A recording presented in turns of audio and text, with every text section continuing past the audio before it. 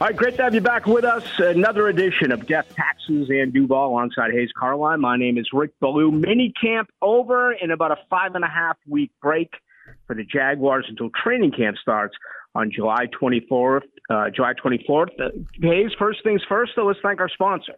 Yeah, what am I going to do for the next 34 days, Rick? I mean, come on. I can't wait for it to get here. I know that we differ in that regard. You need to pick up golf. It's too hot. Have you seen my skin?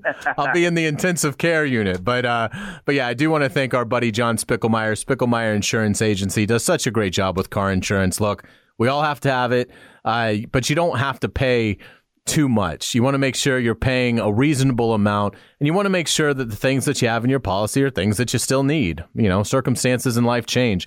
John can look at your policy, can tell you, yes, this is a good policy, don't change it, or, yeah, I think I can save you some money here. So give John Spickelmeyer a call, 471-7155, Spickelmeyer Insurance Agency. You and I are at complete opposites on this. I mean, you want July 24th here tomorrow. Yeah. I'm going to enjoy the next 6 weeks. I want to play some golf. I want to take another week's worth of vacation. I want to go to the beach. So what do you do? You know, how do you get through these days and nights? And don't get me wrong, once training camp begins, I am absolutely positively all in. But for you and others, it really can be a struggle these next 6 weeks. It's a living hell. Is what it is. A living hell. No, to me, I just don't get into anything else. Like I'll watch the U.S. Open this week and be, fascinated by that. I don't really get into baseball. I mean, I'm a casual at best Braves fan, and was diehard as a kid, but just haven't paid attention to it. And there's really not that much else going on. So yeah, I mean, obviously it's great to spend time with the family, and that's obviously fantastic. But in terms of the work component, I like it when there's football. I'd much rather talk football than really anything else, and it just is lean. Like this is how sick I am, Rick. We got done with practice yesterday, and I immediately open up my calendar and am figuring out how many shows do we have until the Jaguars report back. And it's 26 total. Now, I do have a vacation coming up at the end of this month. So for me, it's 21 shows remaining until the Jaguars are back. I am so football centric as I've gotten older, and there just isn't that much else that really appeals to me. So, from my vantage point, I'd much rather have a training camp practice that we can go out to, and press conferences and interviews that we can talk about, as opposed to scrambling to find things to talk about. But I get it. I'm weird in that way, and I'm never going to change. But I love it when football is all around us. I would never throw our esteemed colleagues under the bus, but there's a lot of them who don't even like the OTAs and the mini camp, and some go, some don't. I'm in the same camp as you.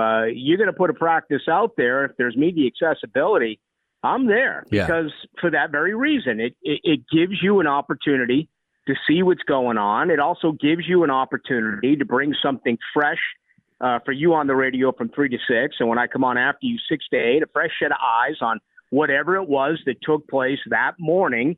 Absolutely. I mean, what more could you ask for than some new information to dive into and take a serious look at and then discuss?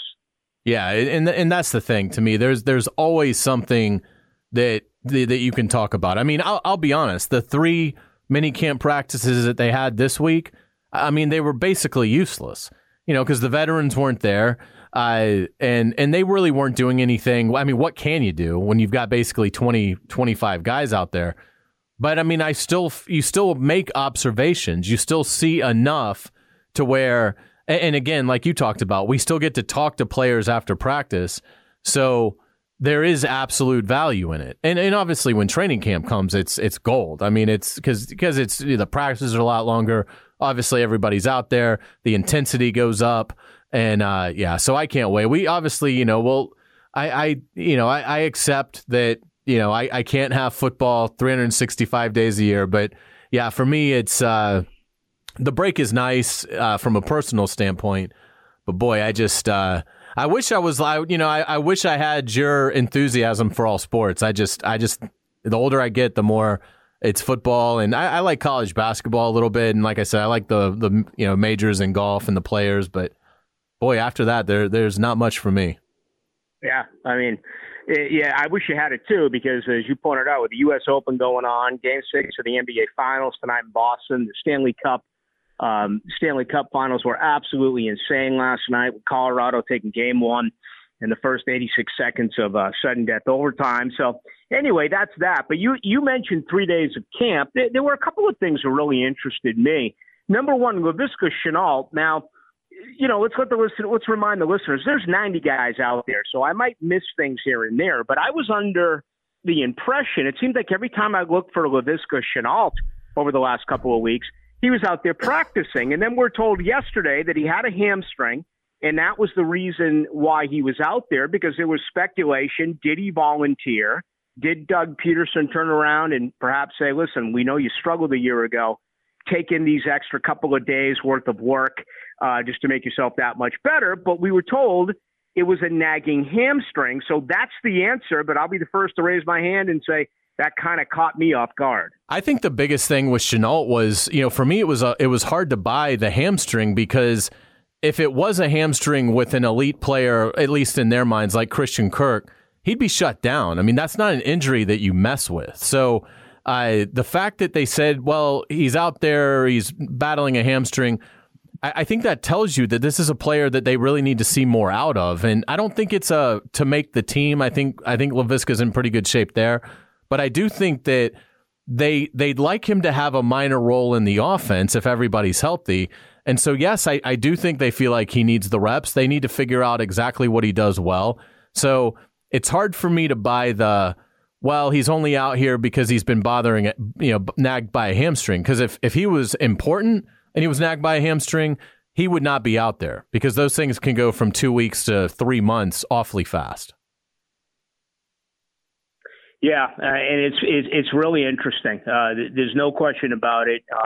It was good to see some of those injured guys out there. We saw a little bit more out of Malcolm Brown than we did earlier, and Rayshon Jenkins and Rudy Ford and Jamal Agnew. So plenty of guys on the come now, and of course they'll get another 5.5, 6 weeks to try to get even more healthy for the beginning of training camp. And we've talked a lot about, the veterans, but obviously the rookies are on display. We haven't gotten to Snoop Conner, the rookie running back. Rick, what's been your impressions of him?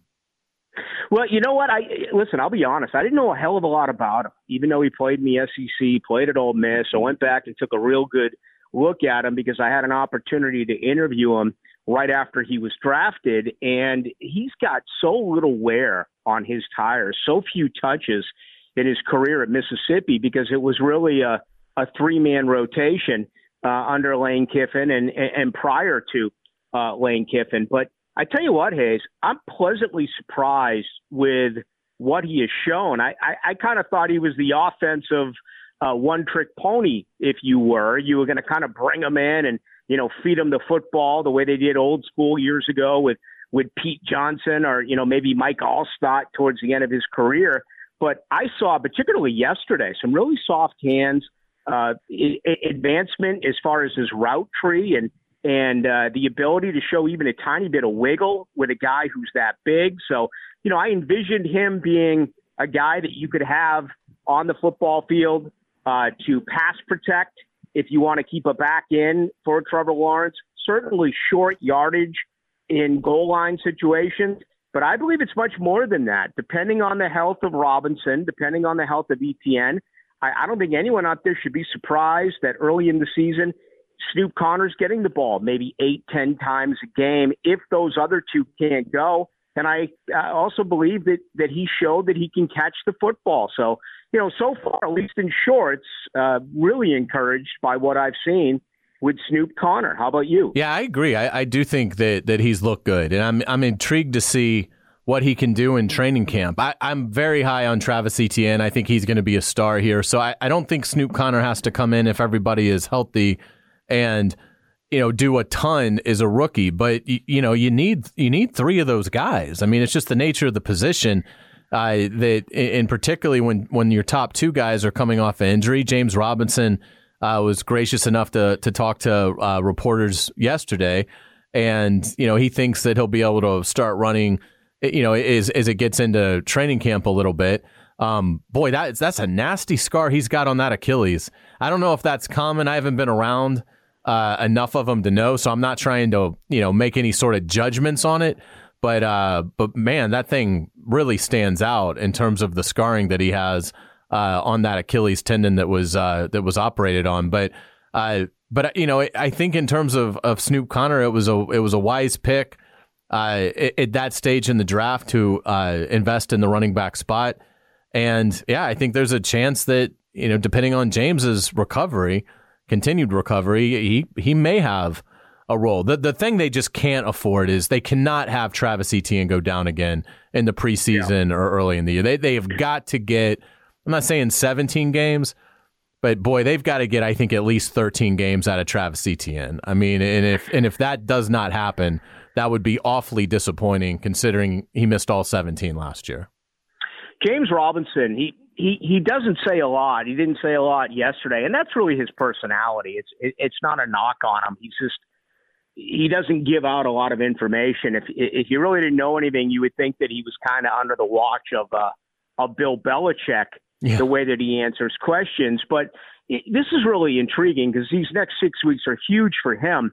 What have you gotten from that? What do you believe his scenario is? And I think it's unfair to James Robinson that the Cam Robinson Achilles rehabilitation, only took 5 months. So now fans are like, well, listen, Cam Akers came back in 5 months. James Robinson can come back in 5 months. I'm not a doctor, but there's different types of tears, more significant tears when you rip apart your Achilles. And, Hayes, I don't think you can stereotype whether it's an ACL or an Achilles or anything like that. Everyone heals differently. Everyone's team's doctors evaluate things differently. So we don't know if he's going to be available here in late July in training camp. What do you make about that and his overall return? I think that James Robinson, if I were the Jaguars, I would say you certainly don't use him until you get back from Canton, and I'd probably give him that week as well. I think Cleveland is the first, not the first. The first one's the Raiders in the Hall of Fame game, but the Cleveland's the second preseason game here. I would be targeting maybe him coming back after that game, because then you still have, and he probably doesn't need any preseason carries anyway. He's played enough football now that I'd be comfortable giving him his first carry of his return against the Commanders in the opener. But I would say from a practice standpoint, you'd like for him to come back right after the Cleveland game. That gives you the Steelers week, that gives you the Falcons week, and then obviously it gives you a little bit of a break, and then the week of practice going into the opener. I think that's really all he's going to need. He's a smart kid. That they're going to have him prepared. And I think that physically gives him enough time to get the rust off. He's not going to take any contact in training camp. Well, neither is Travis Etienne. And frankly, I wouldn't give Travis Etienne a lot of carries in the preseason. That's how you lost him last year. So I think you just have to hope that, to me, you got to get as many of your guys to the starting line as you can get. And I'm sure they're going to give Travis Etienne carries in the preseason. He just hasn't done enough to earn not getting the work. But I wouldn't give James Robinson any touches in the preseason. And unless he is just begging for them and really creates a compelling case of, look, I need to get tackled before you put me out there in a real game, and I get tackled and I'm not ready and I fumble. But as long as James Robinson's comfortable, if he thinks he can be ready, I don't think he needs any carries in the preseason. And the Cam Akers thing, it is tough for James Robinson. The thing, and you hit on some great points about severity of the tear, the doctors doing it. There's a lot of variables in there. The biggest variable, I think, is Cam Akers is an elite athlete, and James Robinson isn't. Cam Akers, I think, is one of the most athletic running backs in the NFL. To me, there's a reason he went high in the draft, in respect to James, who obviously was an undrafted free agent. So that's the other thing is I think you're talking about a different level of athlete. Obviously, James Robinson's a great athlete. He's a professional football player. But Cam Akers, to me, athletically, is a really special guy. Yeah, it's really going to be intriguing to find out what happens with James Robinson. And obviously that running back position is huge because you want to be able to take that pressure off of Trevor Lawrence in year 2. All right, we're going to have a fun off season here. It's going to go by just like that. We'll each and every week take a look at some camp battles, the overall roster, and everything else that's going on in the world of the Jacksonville Jaguars. This is Death, Taxes, and Duval. Hayes Carline with each and every day 3 to 6. He covers the beat of the Jacksonville Jaguars here for us at 1010XL and 92.5 FM. I'm on right after 6 to 8, and I am also very lucky to be the Jaguars sideline reporter. Hayes, let's thank our sponsor. Yeah, appreciate John Spickelmeyer at Spickelmeyer Insurance Agency.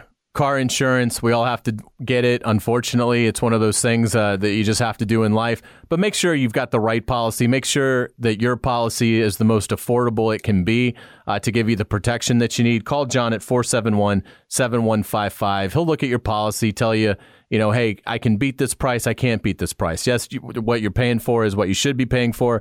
Okay, no, your circumstances in your life have changed. Let's take this out, and you're going to be fine. So again, John Spickelmeyer Insurance Agency, 471-7155. He'll take great care of you. We'd love to hear from you. Any comments, any questions you have after listening to Death, Taxes, and Duval, best way to get a hold of us is on Twitter. You can get me. That's Baloo 1010XL. Hayes, how do the listeners get a hold of you? Yeah, reach out, Hayes Carlyon, and that's HaysCarlyon. All right. Have at it, folks, and we'll pick it up again next week. For Hayes, my name is Rick. Folks, have an outstanding weekend, and make sure you're around next week for another edition of Death, Taxes, and Duval.